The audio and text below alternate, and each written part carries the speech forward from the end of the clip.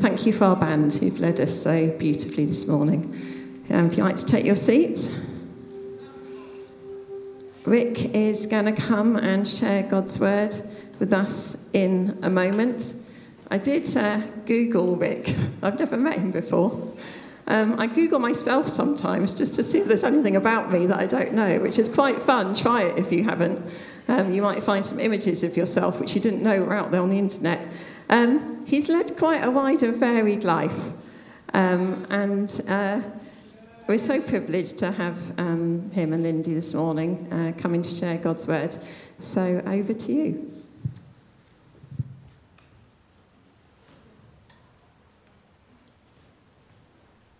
Well, there we go. Hello. Good morning, everyone. I'm going to start, actually, before I get to the sermon, with a word for Nathan and Jules. And normally I would probably just go to Nathan and Jules and give them this word. But I feel alongside it being a word for them, it's also a word to strengthen and encourage you as a church. As they embark on this next adventure, you guys are sending them and a part of their adventure. You've been a part of the community that has shaped and formed them and are now sending them. So that's why I want to do it, if you like, publicly, not any other reason, just to know that you guys are a part of their story, have been a part of their story, and will continue to be a part of their story. So I was drawn particularly, Nathan and Jules, to Ephesians chapter 3. And it's this wonderful letter to the Ephesian church. It is my favourite letter, if you're allowed. I think you're allowed to have a favourite letter, aren't you, in the scriptures? And it's this point here where Paul is talking about this mystery that has been held a mystery until now. And then he gets to this point here and he says, to be specific. Up until now he's just spoken in terms of mystery, but now he says to be specific. That the Gentiles, and the Gentiles is the Greek word ethnos, where you get ethnography from. It's the root word where we get nations from. So the nations are fellow heirs and fellow members of the body and fellow partakers of the promise in Christ Jesus through the gospel, of which I was made a minister according to the gift of God's grace, which was given to me according to the working of his power. And I believe that you guys, your very marriage and your family, as two nations come together, prophetically hold a picture of what God wants the church to be like, where he calls in all nations and all tribes and all tongues to worship him. And as you go in to the States, I was reminded, I don't know, I might be dating myself here, but that Sting song, An Englishman in New York. And I know you're not going to New York, but Jules has been over here and probably has experienced something of this, where you are, there's a similarity, but there's a difference. And what that does, and Nathan, you're going to feel that in a greater way when you go to the States. And what that does, the gift of that, even though it can take you through some difficult times, the gift of that is that you then know what it feels like to be the one who's other. And therefore the one who is able with an empathy to bring people together and to bring those who are feeling other into the church as it displays the mystery that Paul also talks about was an eternal purpose of Christ. So I just want to bless you guys with that. When you go, you guys as a unit and as your family are a picture in some ways of what Christ was talking about here, and what Paul was talking about here. And then it goes on to say this. That he would grant you, according to the riches of his glory, to be strengthened with power through his Spirit in the inner man, so that Christ may dwell in your hearts through faith. And faith is going to be a big part. Faith has been a big part, I guess, of your decision and to move over there. And it also then goes on that you will be rooted and grounded in love, that you may be able to comprehend with all of the saints what is the breadth and length and height and depth, and that you know the love of Christ, which surpasses knowledge. And you guys are going to know faith, and you're going to be rooted and grounded and have an understanding of the height, depth, breadth, width of that love in Christ. And as you embody that, you take that into where you're going, and your family are going to be a picture of that, and that will draw people in to the body of Christ. So just bless you guys, just so encouraged for your new adventure. Right, we can now get to the word, if you like. So my name is Ric Garvey. It's not every morning that someone stands up and says they Googled me. So that was interesting. But I thought, I firstly wanted just to thank Andrew and Nathan and Rob and Sean for the invitation to come and be part of your sermon series on Psalms. It's a wonderful honour. But it seems like an introduction could be appropriate at this stage, as I know some of you, but perhaps for most of you, I may be a bit of an unknown factor. So I'm one of the pastors at Jubilee Church Farnham, which is another commission church. And so I see Andrew and Nathan at various commission leadership events. And in fact, Nathan and I were down in Winchester a couple of weeks ago at a leadership day, and it was great to bump into Nathan and to catch up. I'm here with my wife, Lindy. We've been married for 24 years this year, and we have 4 children. My eldest is our only son, Samuel, and he's going off to university in September. He's just finishing his A-levels. And when he does so, when he goes off to university, he will leave me in the house, home alone, with 4 Garvey women. So Lindy and our 3 girls. Rachel is 17 and she is doing her first year in sixth form college. Gabriella is 13 and Sophie, our youngest, is 11, and they're back in Farnham this morning. So it's a pretty busy household, but it's lots of fun. As you may have picked up, I'm Australian and Lindy is South African, and I lived in South Africa for 5 years, went and set up an adult education centre in one of the townships out there between 1995, the end of 95, and then we came back here in 2001 to the UK.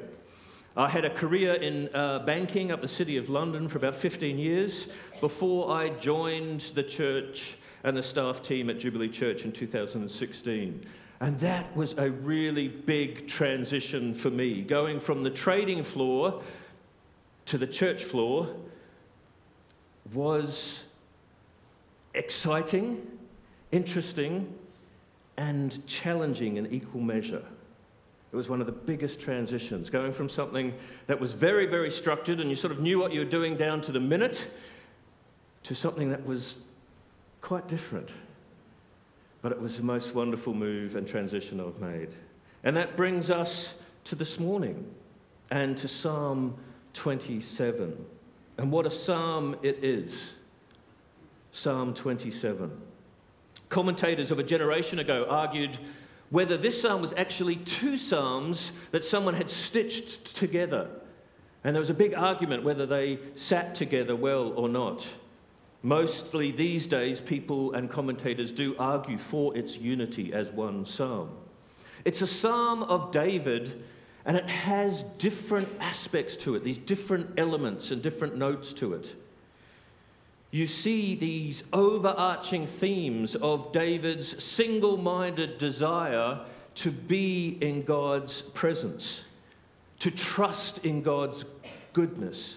And importantly, knowing both of these, knowing God's presence and trusting in his goodness in times that are difficult, in seasons that are challenging.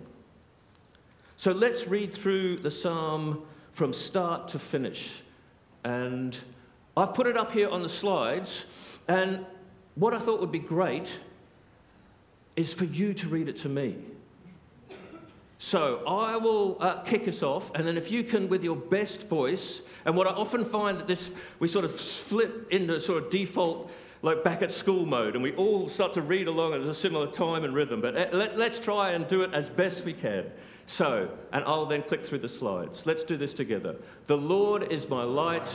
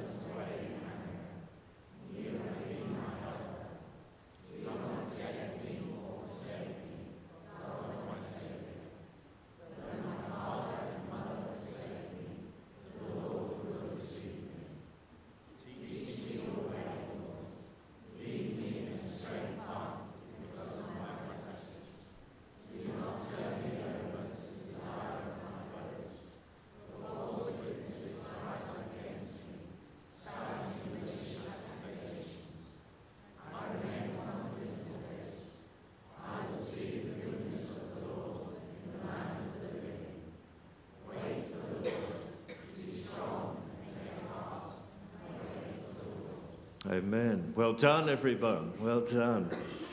So can you see the different aspects of this psalm that I was mentioning? These different notes. We see a confidence expressed in the Lord. My salvation, my light, my stronghold. Yet we also see enemies, the wicked coming to devour, and armies beseeching David. We are seeking the Lord's presence as a singular ambition and see that as David's desire of his heart alongside the day of trouble. And finally, we see David's foes rising up against him with malicious accusations alongside an unwavering confidence that he will see the goodness of the Lord in the land of the living. There is indeed a lot going on in this psalm. So my opening question for all of us to reflect on this morning is this: what makes you fearful or afraid? What makes you fearful or afraid? You see, the thing I love about the Psalms is that they are so real and so raw. Indeed, your sermon series is called Real. The Psalms don't hide from emotions. It's not like they try and tidy up sort of emotional, messy people before you read about them in the Scripture. And I can imagine for each of us there are different triggers that can bring about fear or anxiety. As a parent, I know too well the fears and worries that can come from when your children go through different seasons in life. There's friendships, there's relationships, there's exams, and more generally, how will they get on in life? In this uncertain economic time, does job security worry you? Or perhaps you're not in work at the moment and looking for a job can be very stressful. Or perhaps you have parents that are entering older age, and how you will care for them, how you'll respect their autonomy, or simply face into what might be a more limited time with them can make you worried. My dad's over in Australia and he's turning 91 in August. And it's times like that I feel very far away from him. Or perhaps, for some of us, we are those parents entering older age, and some of the challenges that brings is worrying you. You see, in life, there are just so many things that can bring up fear and worry in us. Sometimes I think it can be the wrong thinking about what the Christian life is all about. And I've spoken with many people over the years who seem to think that following Christ is equated with a life of no problems and no suffering. And I don't know where this thinking comes from, other than perhaps an overly zealous, good-hearted people may be sharing a bit of a lopsided gospel, because Jesus could not be clearer on this. And when you see him in John 16, verse 33, he says, I have told you these things. Why? So that you may have peace. In this world you will have trouble. But take heart. I have overcome the world. What Jesus promises and what a life following Christ includes is peace in the midst of your troubles, not a trouble-free life. Indeed, we should not be surprised when troubles come our way, but rather in those troubles we seek Christ and find his peace. And we see in our psalm this morning, David is surrounded with troubles, with enemies and foes, and yet something has happened in him that he is able to make such a bold and profound declaration of truth. God is my light, God is my salvation, and God is my stronghold. Who should I fear? Why should I be afraid? And what the psalm puts before us here then is two alternatives: faith or fear. And David declares that God is his light. And light in the scripture symbolizes God's good activity in the world, and particularly in contrast to darkness. And we remember the creation account where God's command was, "Let there be light." We also see David describes the Lord, his salvation, that which brings wholeness and healing and peace into our lives, restoring us to right relationship with God. And then he finishes with, "God is my stronghold, my refuge, or my defense." And in the face of enemy armies and evil foes, David embraces trust in the mighty fortress who is our saving and protecting God Almighty. Amen. God is worthy of our trust and faith. Yet sometimes I find myself suddenly facing an unexpected or very difficult life situation. And what I notice is there's actually a gap between what I believe and my lived experience. Have you ever experienced that? Suddenly you're thrown in a situation and you notice, I believe this, and yet I'm living this way. There was a scholar back in the 1970s who was looking at this across the Christian audience and recognized that in many people's lives they experience this gap between what they believe and how they live, such that he named this gap the sanctification gap. And that gap is not always obvious to us. It can often go unnoticed in our lives until we're thrown into a painful or difficult situation and it shows itself to us in uncomfortable ways. So let's just take this psalm as an example of what I'm trying to express here. If you're a follower and disciple of Jesus here this morning, then you will no doubt believe that God is our protector, our fortress, our saving grace, and our refuge. We would all say a hearty amen to that. We would also likely say that everything we know about who God is, his goodness, his grace, his mercy, his love, is shown to us in Jesus Christ. We would also say amen to David's bold statement then, "Whom should I fear?"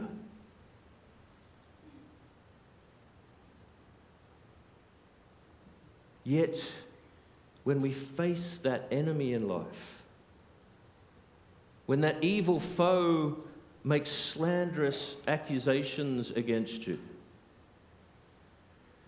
when you hear that diagnosis, when we're grieving with an unexpected and tragic loss, sometimes we see in our lives more fear than faith. At least initially.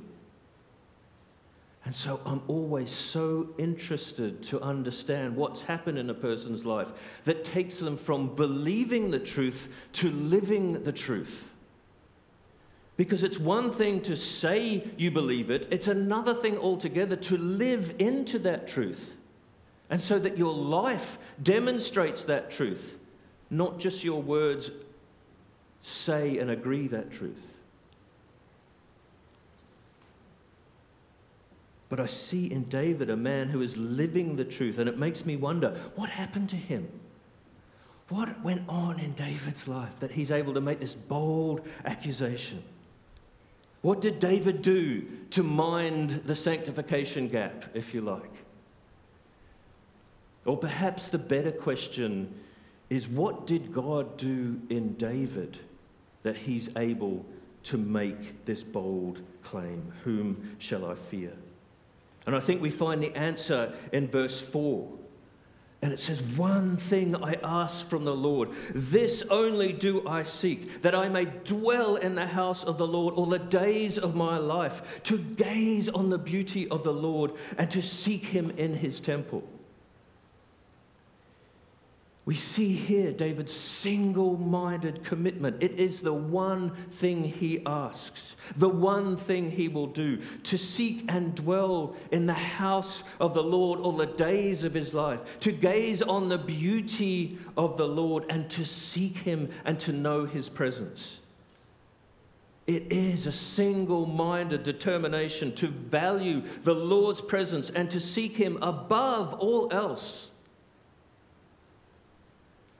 And it's not so much a desire to live in church, like live here 24 hours a day. Nathan would probably scoop you out if you tried to do that. But it is that desire in our hearts that wants us to continually come back into his presence with his people and seek him together and know him. It's being so overwhelmed with the wonder and the beauty and grace of God that being in his presence is our utmost desire. In essence, if you like, it's the continual re-gospeling of our hearts, so that we are persistently having our hearts gripped with the love and the grace and the mercy of God. It all comes down to encountering the life-giving presence of God. And you can see it here in David. You can see that for David, being in the Lord's presence, experiencing him in a personal way, is his utmost desire. And we have competing desires in our heart, don't we? Or is that just me? I love ice cream. I don't love so much what ice cream can do to me at my age. We have these competing desires in our hearts. And so the presence here is, or what David's saying is his utmost desire. Above all else is to seek him and be in his presence. When David says it is his one request, it shows that it is the most important thing to him. And in fact, if nothing else happens, that is the one thing that David desires.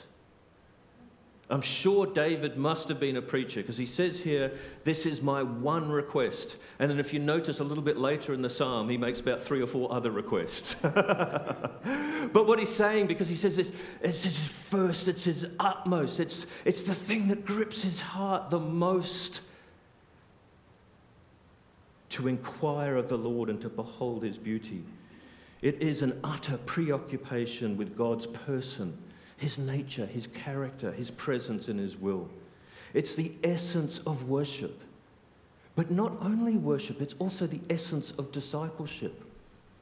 That road, that journey we take where we become more and more like Christ. The Holy Spirit working in us partnering with him. And as we journey along, he's working in us to make us more and more Christ-like. Worship and discipleship. The essence of it is seeking his presence.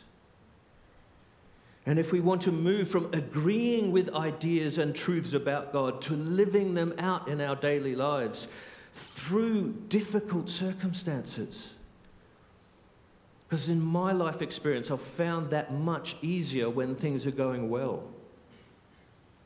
But when things are difficult, and you have to press into the goodness of God, when everything around you seems to be challenging that very notion, I believe the first step is that single-minded treasuring of the person and presence of the Lord God Almighty. It is an encounter with Jesus Christ through his presence, through the indwelling of the Holy Spirit, that we close the sanctification gap and have our hearts and our lives transformed. And I just wonder how many of us here today need an encounter with Jesus Christ like the one I'm describing.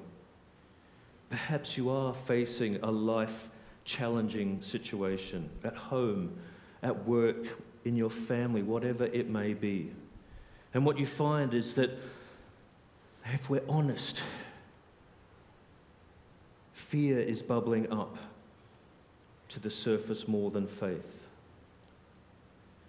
You are finding the situation overwhelming, and you're desperately in need of God's presence to move you from fear to faith. Perhaps you're a bit like me, and when I find myself in one of these situations, I often kind of just get frenzied with activity. I don't know if you're like that. I go into fix mode. And after 24 years of marriage with my wife, I should know that that is the wrong thing to do. Husbands can say amen. But I do. I go into this fix mode where I try and solve the problem. I try and fix it and do what I can. And there's something okay with that. But what often happens in my life when I reflect on it, I seem to get to the end of myself with all this frenzied activity, and then I notice that the Lord has always been there, waiting for me to open my eyes, open my arms, and open my heart and turn to Him. Is there anyone else in the room that perhaps this resonates? The longer I live as a disciple of Jesus, the more I realize that this is a journey, that we are none of us are the finished article, and that I often need to learn the same lesson over and over and over again till it seeks and seeps deep into my heart. So don't feel condemned in any way if you're sitting here this morning and you're feeling a bit worried or anxious or fearful about a situation. Rather, what we need to do is recognize that's going on. Own that, repent of it, and ask God to work afresh in our hearts. Be confident that He will never leave you nor forsake you, but that He is working constantly in your lives to transform you into the image of Christ. The scriptures say that we are being transformed day by day, glory by glory, into His image. Amen.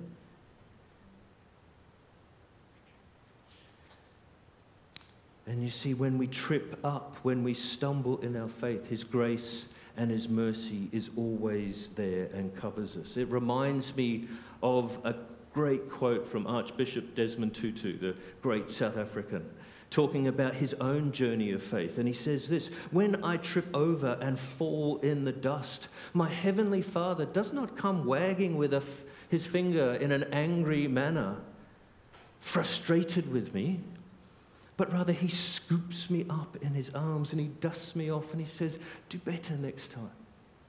Together, do better next time. We'll do better.'" And I want to draw us to a close with verse 13 and 14. And it says this: "I remain confident of this. I will see the goodness of the Lord in the land of the living. Wait for the Lord. Be strong and take heart and wait for the Lord." I was so encouraged this morning, just hearing already coming through the words and from Sean. It's funny, when you're a church leader, you notice things when you come into someone else's house. And so I was talking with Sean about something earlier, and I said, "Sean, I think you're the responsible elder." And he said, "Yeah, that's right." And then I sort of had a little bit of a smile. "Does that mean that Rob and Nathan are the irresponsible ones?" And Sean assured me that is the case, yes. But Sean brought this word about waiting. We are going to remain confident of this, that we will see the goodness of the Lord in the land of the living. And Harvest Church Alton, you will see the goodness of the Lord in the land of the living. This is not some future-only hope. This is for today. This is the Lord's presence experienced today, and we will see His goodness in the land of the living. And so I want to call the band back up. And we're going to live the scripture this morning. We're going to wait for the Lord. We are together going to be strong, take heart, and wait for the Lord. And this is not sort of a passive wait and see, but rather an active and intentional seeking of the Lord, because we know He is here with us. It's waiting with an expectation, knowing that He is amongst us this morning and wanting to move powerfully in our lives. The trust and faith we spoke of this morning is nurtured in worship. It's nurtured particularly as we stand together side by side as a community of faith. And I want to encourage all of you, Harvest Church. Let's stand, and if you want to, there's no pressure and there's nothing particularly special about these couple of meters at the front. But if you want to come to the front as an expression of an action and a faith, then I'd ask you to come forward and we're going to enter into his presence, and we're going to ask. I want all of us to ask with that single-minded focus to live in the presence of the Lord all the days of our lives, and to make it your highest ambition and desire, to behold the beauty of the Lord. So if you're facing one of those life-challenging, life-changing situations, if you're feeling overwhelmed or worried or anxious about a situation, come and enter into the presence of the Lord and behold his beauty. We aren't going to do, if there's people that want prayer, then I'm sure Sean and I'll be happy to pray. There's probably a team to pray. But other than that, and please come and ask Sean, other than that, we're going to come and we're going to wait and be in God's presence. So let me pray. I'll then hand over to Nathan. And if you want, come forward. If not, stand where you are, sit where you are. But know to enter into God's presence, because it's that first step that takes us from that worry and fear and anxiety to faith. So Lord God, thank you for your word. Thank you for your living word, sharper than any double-edged sword, Lord, that pierces right down into the very core of us. And I pray, come and particularly be with us now as we worship together, side by side. My prayer is for this community, for this family of faith to encounter the goodness of the Lord in the day, in the land of the living, today, to know your presence. So come, Holy Spirit, I ask and pray. In Jesus' name, amen. So if you want to, come forward. If not, and you're able to, let's stand and let's worship him. Amen.